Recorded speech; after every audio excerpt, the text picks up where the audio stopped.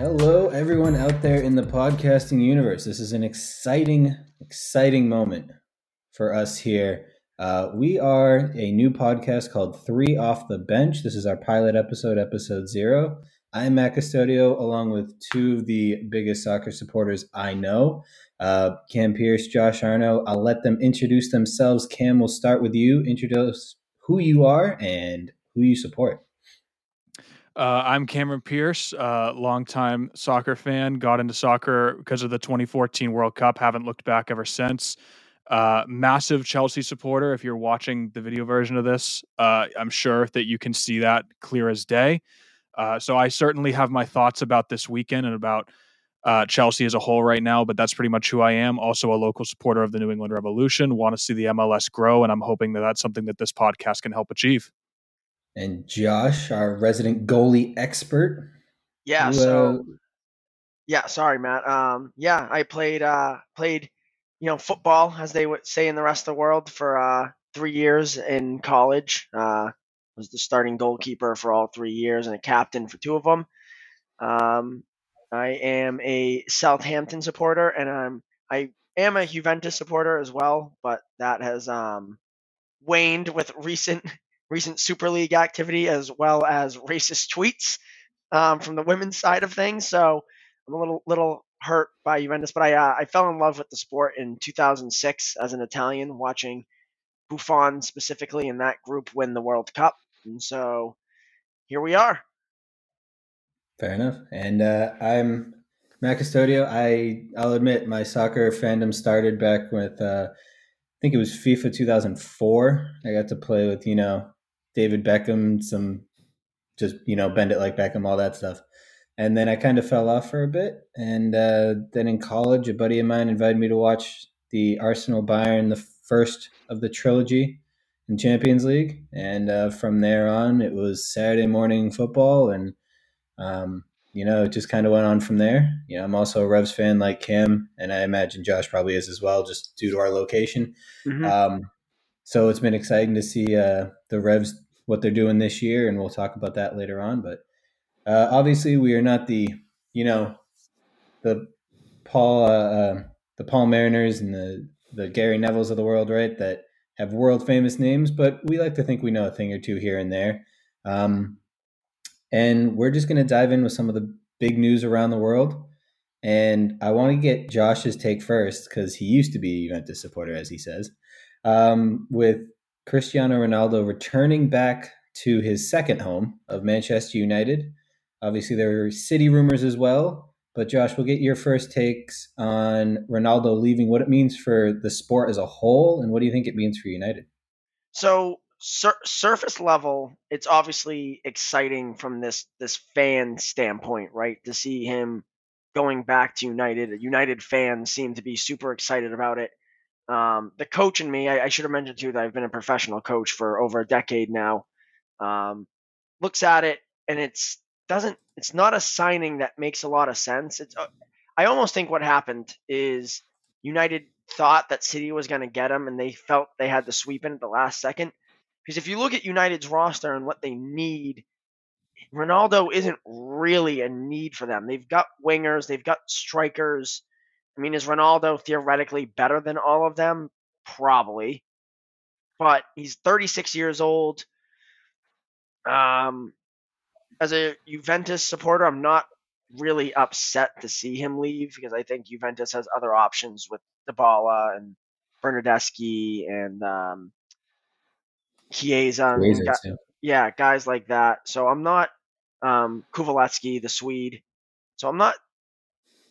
Juventus is one of those teams that has had a lot of financial trouble over the last couple of years. So I'm not too upset to see him leave. It's just, when you look at it beyond that surface level of excitement, it is sort of a weird signing tactically for United. And I think United, and not to harp on you here too much, Matt, have entered the second phase of realizing your team isn't what they used to be anymore.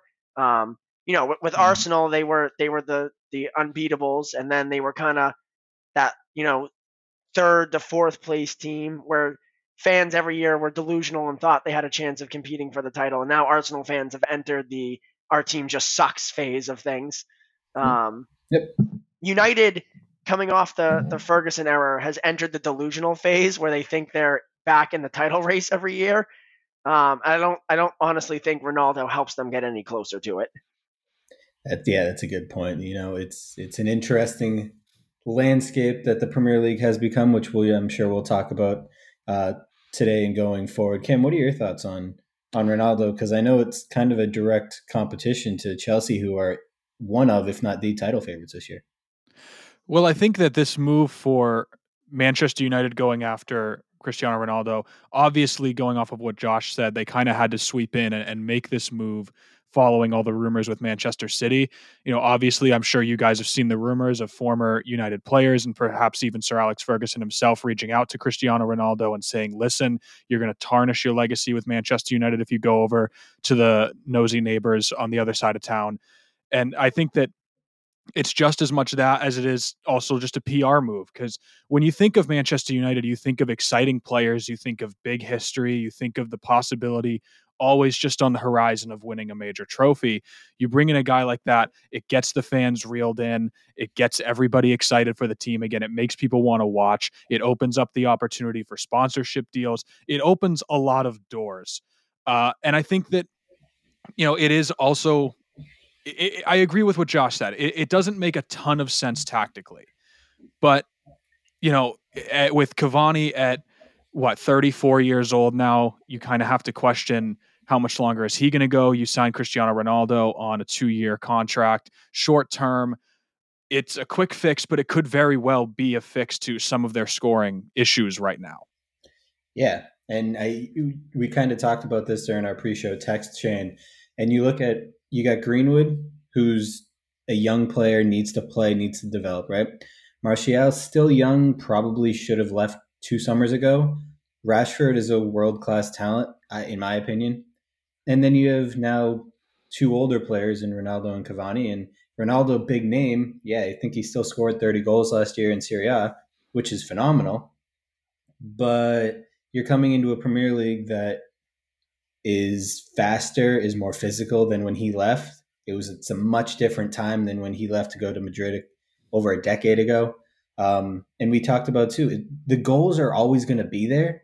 It's just now, instead of Rashford having 20 and Greenwood having 15 and Cavani having 15, you're probably just going to take 5 to 7 off of each of them and give them to Ronaldo. And now he's going to end up with 25, but you're still only going to end up with 60, 70 goals total in the whole season. So it's an interesting one. And I want to spin that into, do we think this gives United, I know Josh kind of answered, does United's chances get better, or is it still just City and Chelsea and Liverpool with United in that 4th, 5th spot? So it depends on if you think Ronaldo brings other intangibles to the team. So I saw some people argue, well, he's a good locker room presence and blah blah blah. Didn't help Juventus get over the hump, really, did he? Which was the Champions League hump. And they've actually struggled in the league a bit since his arrival as well. So I think what it does help, if you look at it from United perspective, and what you have to be happy about is the financial aspect of it. I think, like you mentioned, like there's going to be new revenue streams opened up to United.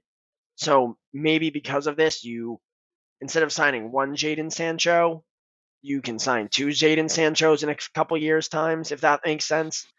But realistically, from a pure footballing perspective, they need a 6. I mean, McTominay's fine, Matic is fine, I'm not a big Fred fan. And he scores 1 screamer though, and he brings you right back in, like he did opening weekend. Yeah, they needed a little bit more depth at midfield, because Pogba's going to have an issue at some point. I really think it's Chelsea and City at the top. I think we'll get to yesterday's result here in a minute, but I think yesterday proved that it's Chelsea and City, and everyone else is trying to play catch up. Yeah, absolutely. Kim, real quick, obviously I know you think you probably have Chelsea the top of the the heap with City. Do you think there's anyone else, or is it like Josh said, probably basically just City and Chelsea, unless Liverpool really pull something magical out? Listen, I always pride the Premier League on being the team with parity and possibilities above all the other leagues. So I think just 3 match days in, at the time of this recording, not even 3 full match days in, you can't rule out Liverpool. You can't rule out Manchester United, especially Manchester United when you bring in a guy like Cristiano Ronaldo, you bring in Jadon Sancho, you have Bruno Fernandes. I mean, you have great players on that team. If they can, come together as a team, which sounds like, a cliche, but if they can actually come together, you can't rule out a team like that. But obviously the two teams that everybody's looking at, especially after yesterday, is Manchester City and Chelsea. No, that's fair. So while we're on the major superstars of the world moving teams, uh, let's go a quick couple minutes here. Leo Messi. Um, I, for one, was shocked. I really thought it was one of those contract he said, she said, but at the end of the day, Leo Messi's not leaving Barcelona. So when I found out that he left to go to PSG, I wasn't shocked it was PSG because he and Neymar have this amazing bromance, but I was shocked in total. I understand the financial troubles, but damn, I didn't think Barcelona would actually let him walk out. Cam, what do you think? Listen, if you have to take Barcelona's word on their whole financial troubles, if you actually take their word for it, I don't think that anybody can truly be that surprised. I mean, you look at Leo Messi's press conference following his departure from Barcelona, and you just think this guy really truly wanted to be here for the rest of his career. And the only thing that was going to stop him was going to be the financial aspect of it. And I think that at that point you have to take Barcelona's word for it. And I know that there were rumors that he was going to leave; they weren't going to re-sign him, and then there were the rumors they had come to an agreement. And then at some point in a few weeks, it broke down to the point where, oh boy, he's actually walking out the door. He's driving away from the stadium, and fans are jumping on the car trying to get him to stay. It's I think though at that point I wasn't that surprised because from all the rumors, all the reading that I had done, and everything that Barcelona had leaked out of their camp, it's they really couldn't afford to pay him. And you see them trying to get rid of guys like Griezmann for these really big fees and stuff like that. It's like, oh, they really are desperate for money. Not that Griezmann has really panned out for them, and maybe that's just a more tactical decision as well. But I think you have to kind of let the shock go a little bit and accept, like, I think that this was always coming. Yeah, Josh, what are your thoughts? Yeah, I mean, you look at it, and there's no doubt that I think personally all of La Liga is in trouble. I think it's no secret that Spain as a country has financial issues, from their tax code all the way up to just that the unemployment rate is extremely high. Um, I should it's say Josh is a history major, so like international, like actual country stuff is they'll always get thrown in at some point. Sorry, right, continue. there's obviously, with Juventus and Real Madrid, Barcelona were the big pushers behind the Super League because of the financial burden that they're currently suffering with. You hear rumors that Atletico Madrid is also in dire financial straits.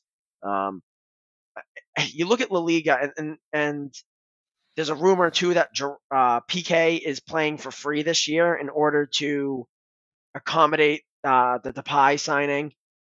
Um, they've made some very expensive, poor signings over the past 5, 6 years, whether it be Coutinho or Griezmann or whoever else. They've sold a lot of young talent recently.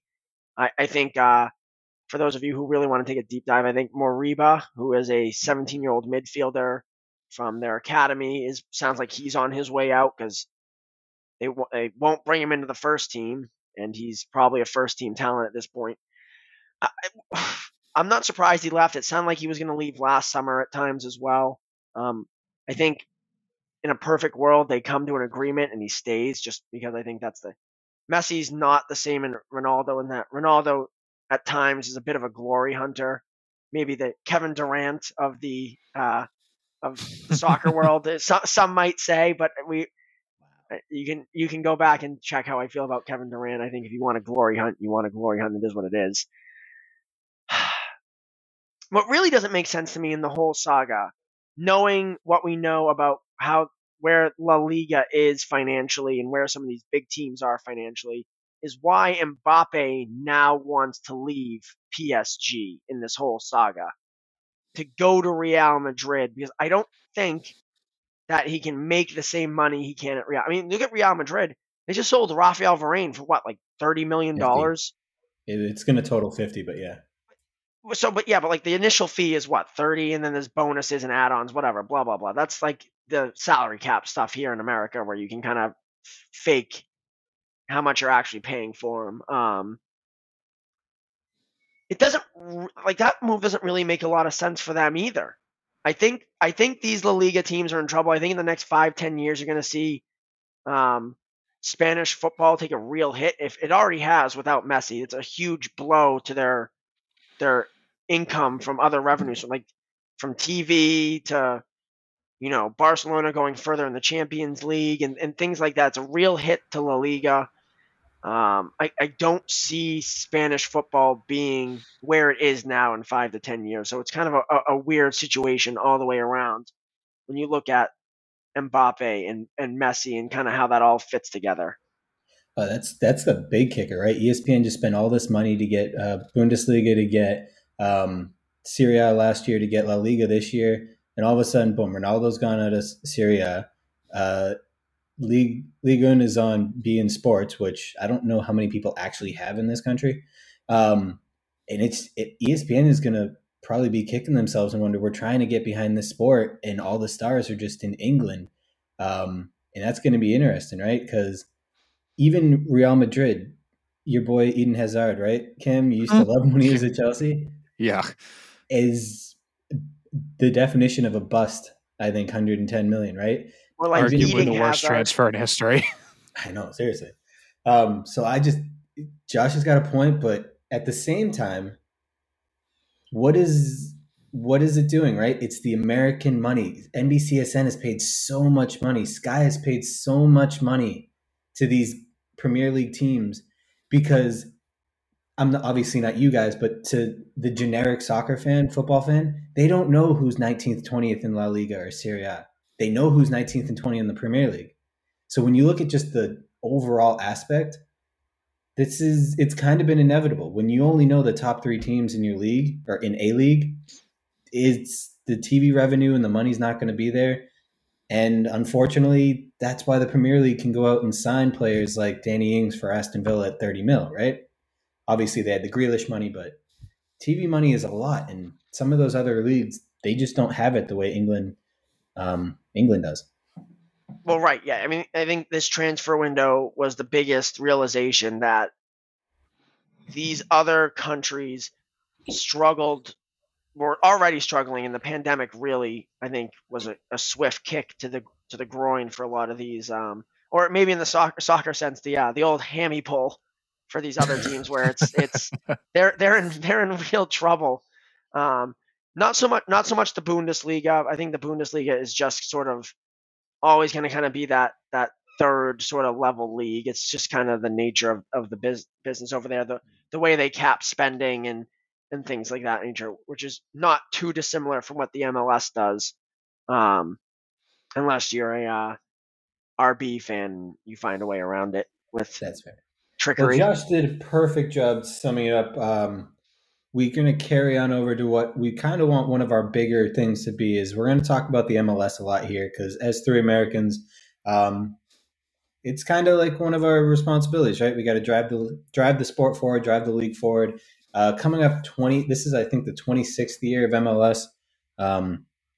It's really almost up to 32 teams. It will be in the next couple of years. I'll start with Cam on this. Just the Revs being our local team for the first time since 2014, being one of the leading teams. It's got to be pretty nice, right? To turn on your local team and see them top of the table.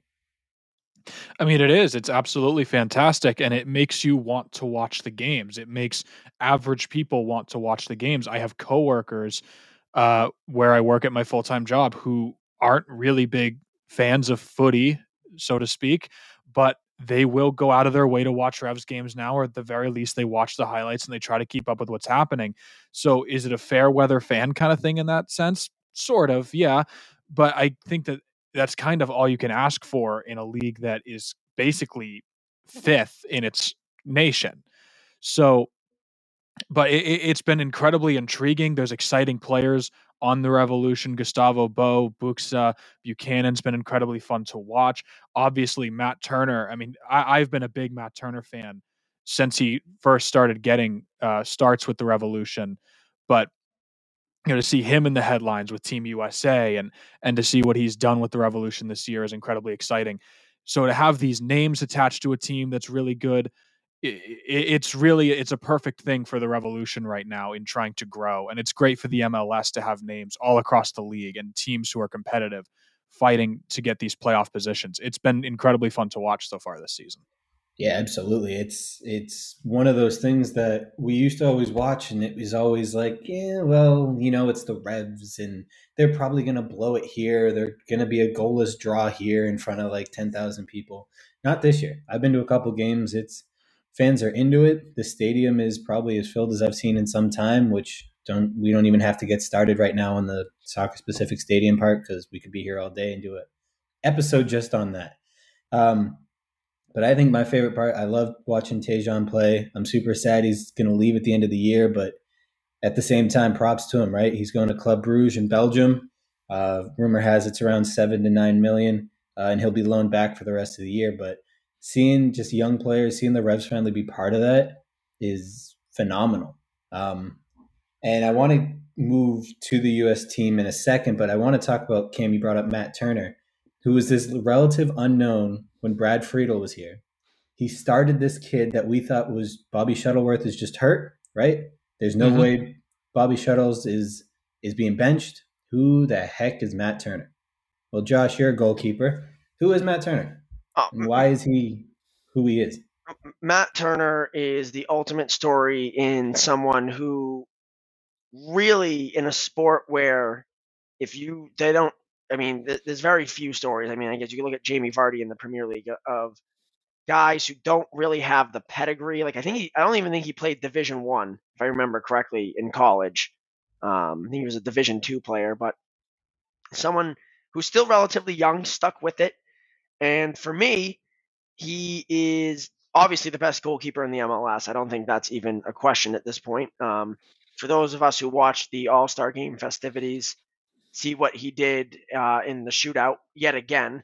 I mean, his between the Revs and the U.S. national team, his PK save percentage is well north of 50% at this point, I think. He's the U.S. number one for me.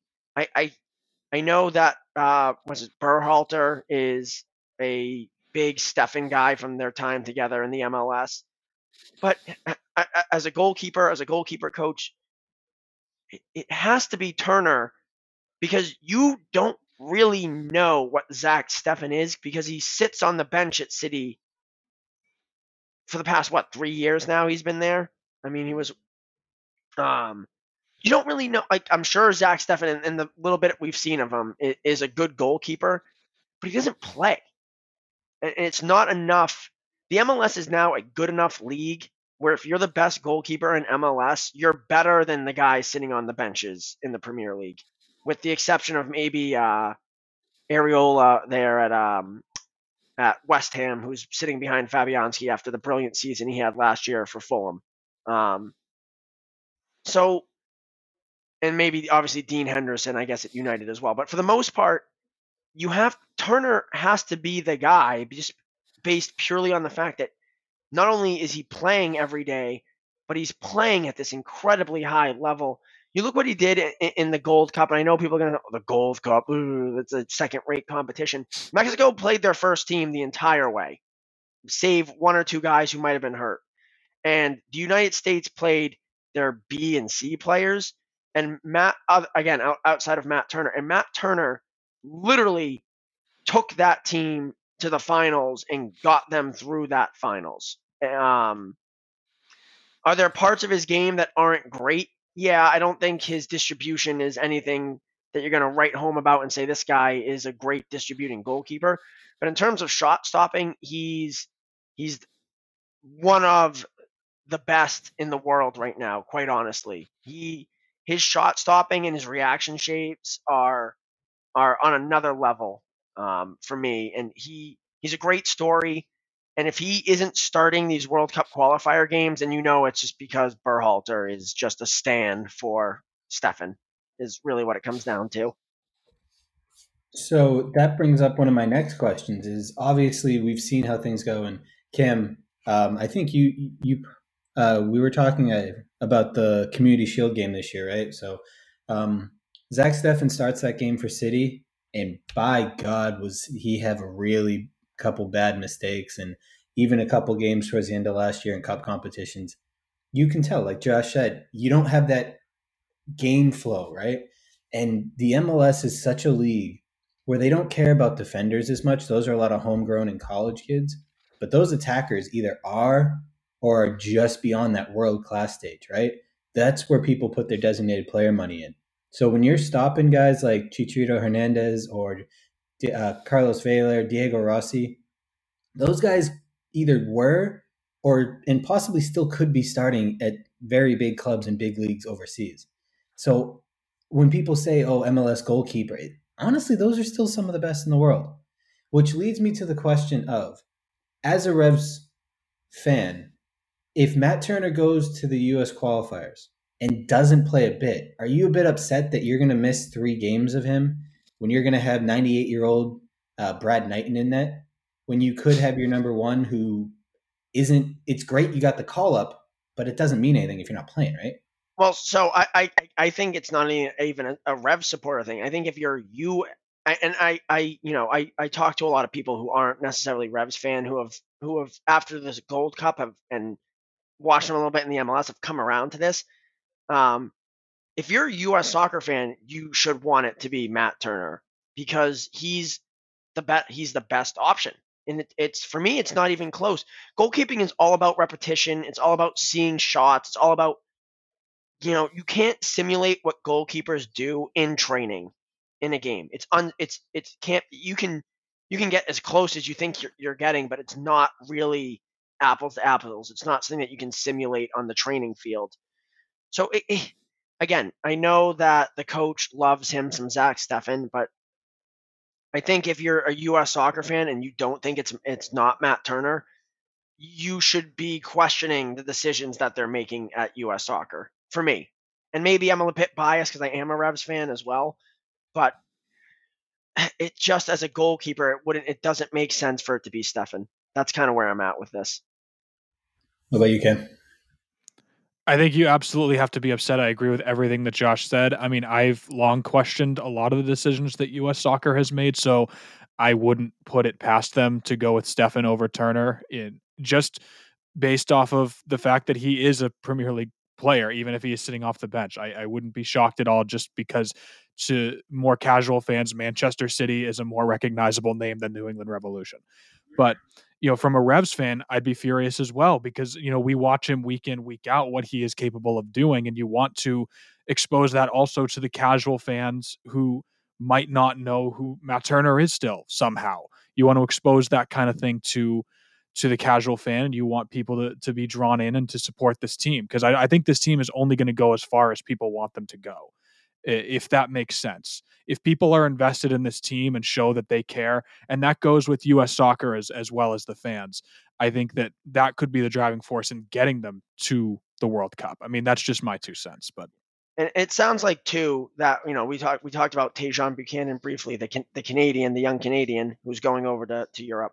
I've heard whispers that Turner is probably the next guy who's going to make that jump. I don't know where. We just saw Ethan Horvat, who is theoretically the third choice goalkeeper, go to Nottingham Forest in the English second tier. I've heard whispers that Turner is going to be someone who might be making the jump to that lower end of a first tier league in Europe at some point in the near future. So keep an eye on that as January comes around, especially if he plays well. If he plays well in those U.S. qualifying games, I think as a Revs fan, you might be looking for a new goalkeeper next year as well. Hey, get Brad Friedel back to help us out find another diamond in the rough, right? So it kind of leads me into talking about Matt Turner and some of the players that were missing last night, as the Revs did lose 2-0 to NYCFC, obviously the child of Manchester City, as we talk about Manchester City here with Zach Steffen. Obviously, we can talk about the game, but it really wasn't anything more than just defensively, outside of Matt Turner, the Revs defense this year has been questionable at best. Bad missed tackles here, not man marking, losing headers in the box, not clearing the ball. Cam, I'll start with you. Is this something we can rely on, just having a great goalkeeper, or does the defense have to step up at some point? Defense always needs to step up. Defense always needs to step up, because no matter how good, and this goes for all sports where there is a goalie, the goalie is going to make a mistake at some point, and if the defense is leaking like a sieve, I think that it gives the opportunity to the opposing team to create more opportunities for the goalie to make said mistakes. I mean, I don't know. I think it's that simple. You can't rely on this type of defense, and at this point, they kind of have to. It's what they got. I don't know what kind of changes need to be made, to tell you the truth, to try to shore up defensively in front of Matt Turner. But listen, great stories in sports, great players can lead teams to titles. It happens, but I just don't want the Revs to put this all on one player, put all their eggs in one basket, because listen, they've been to the MLS Cup final, 5 times, and they've never won it. Yep.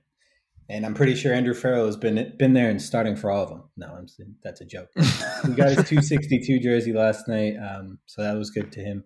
Josh, obviously being a goalkeeper, is it something you can do as a managerial vocal standpoint, or is it at this point in the season, the defense is what the defense is?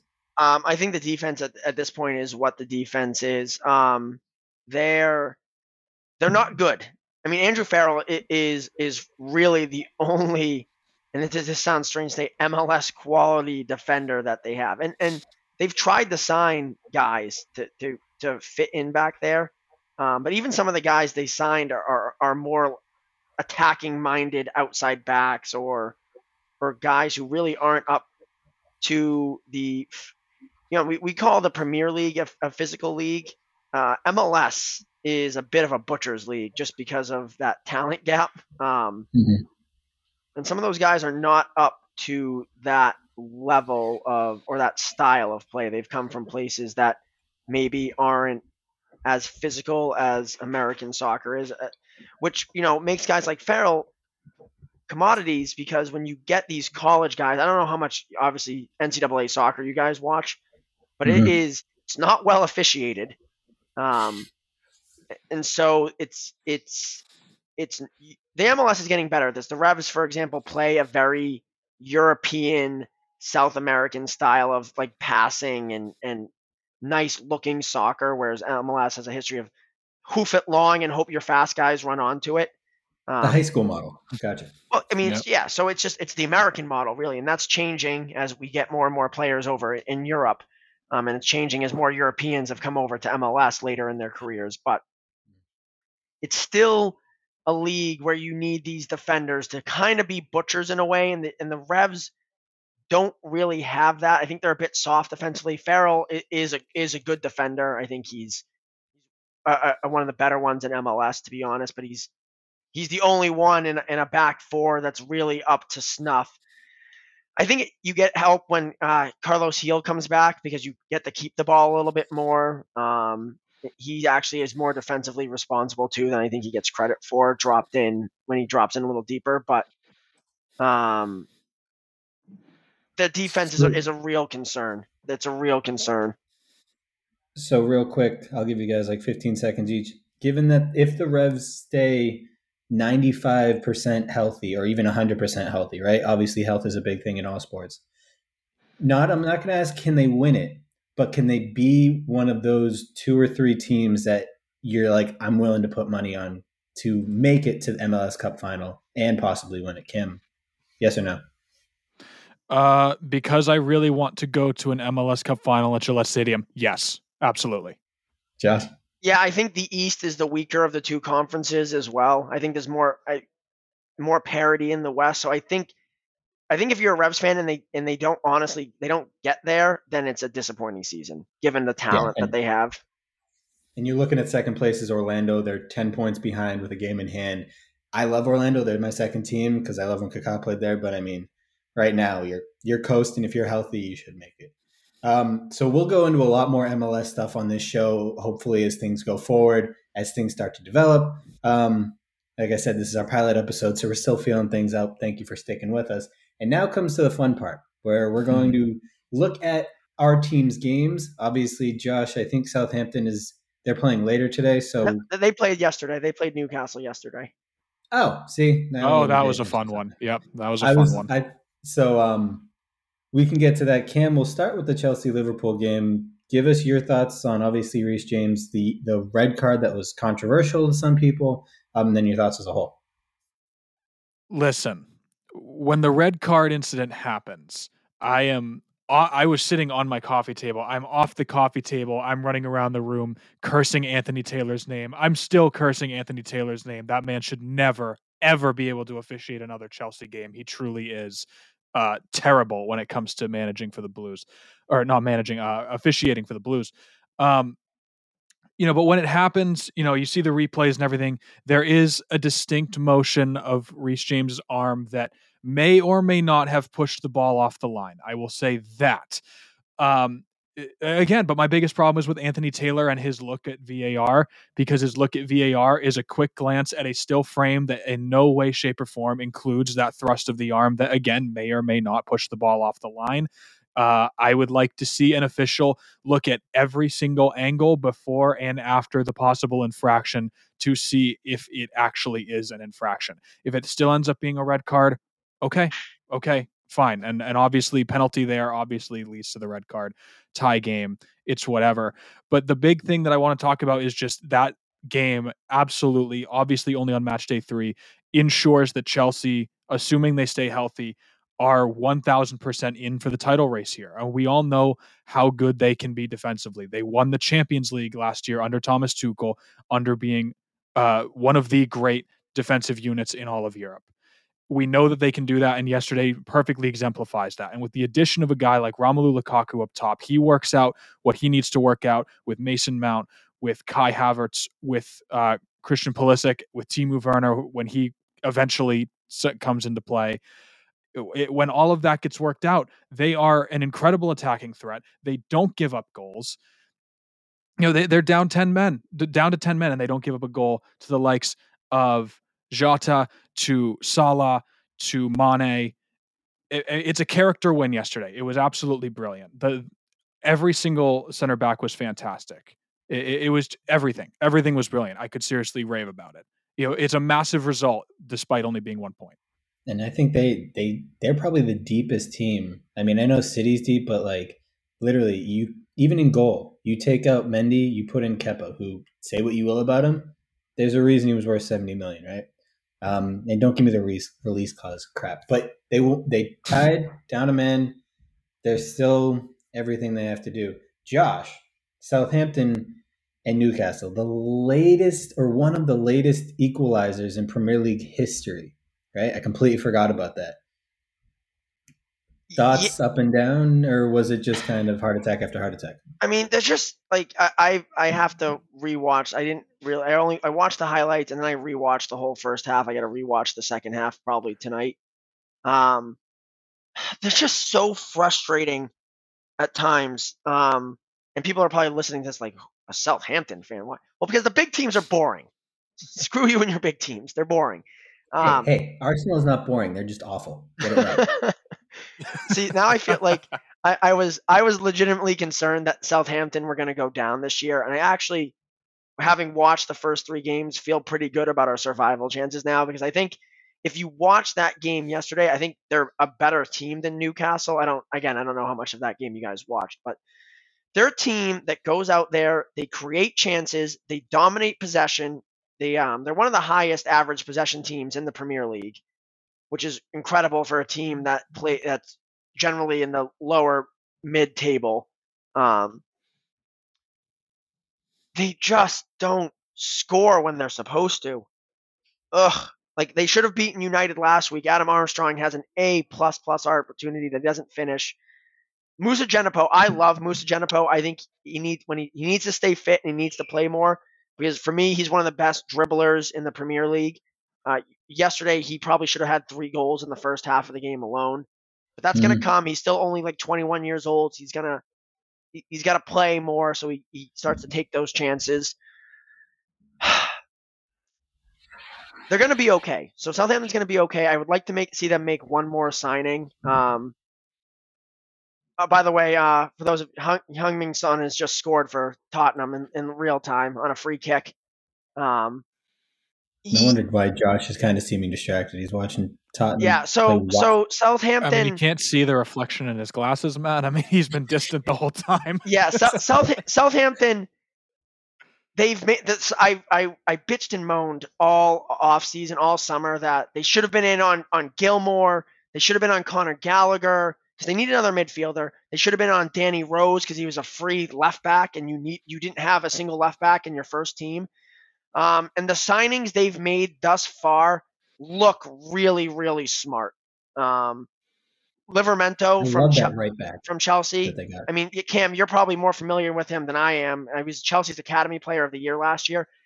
He's looked brilliant. I think you're going to see a situation where he might move up to right wing a little bit so you can play Walker Peters in behind him. Perot at left back has looked a useful signing. Armstrong creates chances. He hasn't taken as many as I'd like yet, but he's getting in those right areas, and those are going to come, I think. I'm interested to see what Lykano can offer at center back. But I like Salisu a lot. I think he is an underrated young talent at center back. So I feel better about the team now than I did 3 weeks ago before the season started. I just need to see them be a little bit more consistent. And thank God Ralph is no longer bringing Shane Long off the bench as a defensive substitute. Because last year, since he's taken over, they've dropped the most points from winning positions. I think it's 62 in the past, however many seasons. Shane Long is a striker, and as much as he works his butt off and gets back on defense, bringing on a striker is not a defensive replacement. He needs to be bringing on Diallo and dropping a striker and playing with 5 midfielders. He needs to be doing things like that, or moving Livramento up to a more attacking position and bringing on Walker Peters as the right back. He's doing a little bit more of that now this year. So maybe he's learned, or maybe it's just the roster is constructed better. But I feel good about them. I think we safely survive in a 14th, 13th, 15th, somewhere in there, not really pulled into the battle at any point. I think Norwich assures us that. I think so. I think we are good there. I'd like to see him bring in a holding midfielder. I'd like to see them bring in one more midfielder. That's fair, right? And I think we all know what James Ward-Prowse can do, kind of carrying that team forward as one of the captains this year. I don't have a whole lot to say about my team. I, for some reason, watched that whole game. I don't know why. Maybe I just like putting myself through misery. I don't know. I have to ask you, Matt, as an outsider. Obviously, I'm not an Arsenal fan, but I have how does Granit Xhaka purposely trying to set the Premier League record for career red cards? So the shocking thing is that was only his 4th time getting sent off in a Premier League game. I thought it was a hell of a lot more. Is it really? It's only been 4. He's I feel like he has a history of just horror challenges. I feel like that's his thing. I thought that his number was more around 10, but maybe it was just 4 with Arsenal. I don't know. It might be European games. Arsenal's had 10 under Arteta since he took over. Oh, that's it. Yeah, and which is incredible because I'm pretty sure the next highest is either 4, 5, or 6. It's just I don't know what to do when you're starting. When you as a manager have more respect for Said Kolasinac, who you've wanted out of this team for 18 months, instead of a 20-year-old, 21-year-old William Saliba, who you spent $35 million on and hasn't even given a chance. I'm beyond confused whether that means Edu needs to leave because his player recruitment isn't good. I never want to say it's Arteta's fault when he's only been there 18 months, 24 months, whatever it is. But when you played the way these first 3 games have gone, they've never lost their first 3 without scoring. And even the last time they lost their last 3 was in the 1950s when you had a bunch of like returning World War II vets playing for them. Like, I don't know what to do.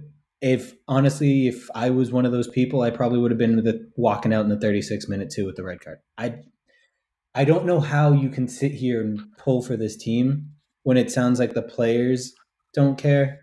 The manager obviously doesn't care. And we all know the owner doesn't care. Yeah, I mean, yesterday for me, because I'm watching Arsenal as sort of this person who likes to see these bigger teams kind of crash and burn, which is weird as a Juventus fan. But they look at him, and yesterday for me was the first time Arteta looked defeated. Like all these bad things are happening, the card, the goals, and he's not moved from his seat. At least in previous matches, he's up, he's barking instructions, blah blah blah. But he looks defeated to me. I don't know about how you feel about it, but I think he's got maybe 2 more games to turn this around before he's done. Honestly, I thought with the international break, it could have happened. I thought it could have happened. Maybe it'll still happen today. I don't know. I figured it had been within 24 hours. That was my guess yesterday. Yeah. For me, though, the bigger issue is, like you mentioned, when was the last time they made a useful signing? Who was the last good signing? I'm going to say it's probably Aubameyang, seeing as he won the Golden Boot back-to-back years. That's just – but what have you done for me lately, though? Is he – Oh, no, I fully understand. It's whenever they get that second contract. That's when it is. Or in Xhaka's case. So have they – so it's a bit Aubameyang because I think Pepe is a miss. Lacazette's more or less a miss. I think all in all, their player recruitment has been, look at what these guys did in these subpar leagues and teams, and now we're here. And I really wish we could continue, but this has been flying by. I can't believe we've already reached our time. And this is what happens when you get the 3 of us who don't get to talk soccer because, most people in our lives are like, what is soccer? That's not a real sport.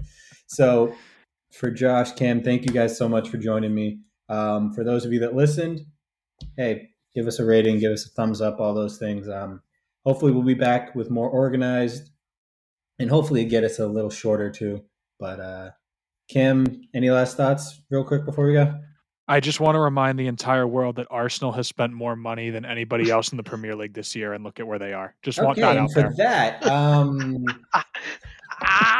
that, we're gonna sign off. So thank you for watching or listening to 3 Off the Bench. If you're on YouTube, make sure to subscribe, get that like button, all those things that Cam probably knows all about. Chambers starts for you. And while Josh continues to spew hot garbage, I'm Matt Custodio. We will see you all next time.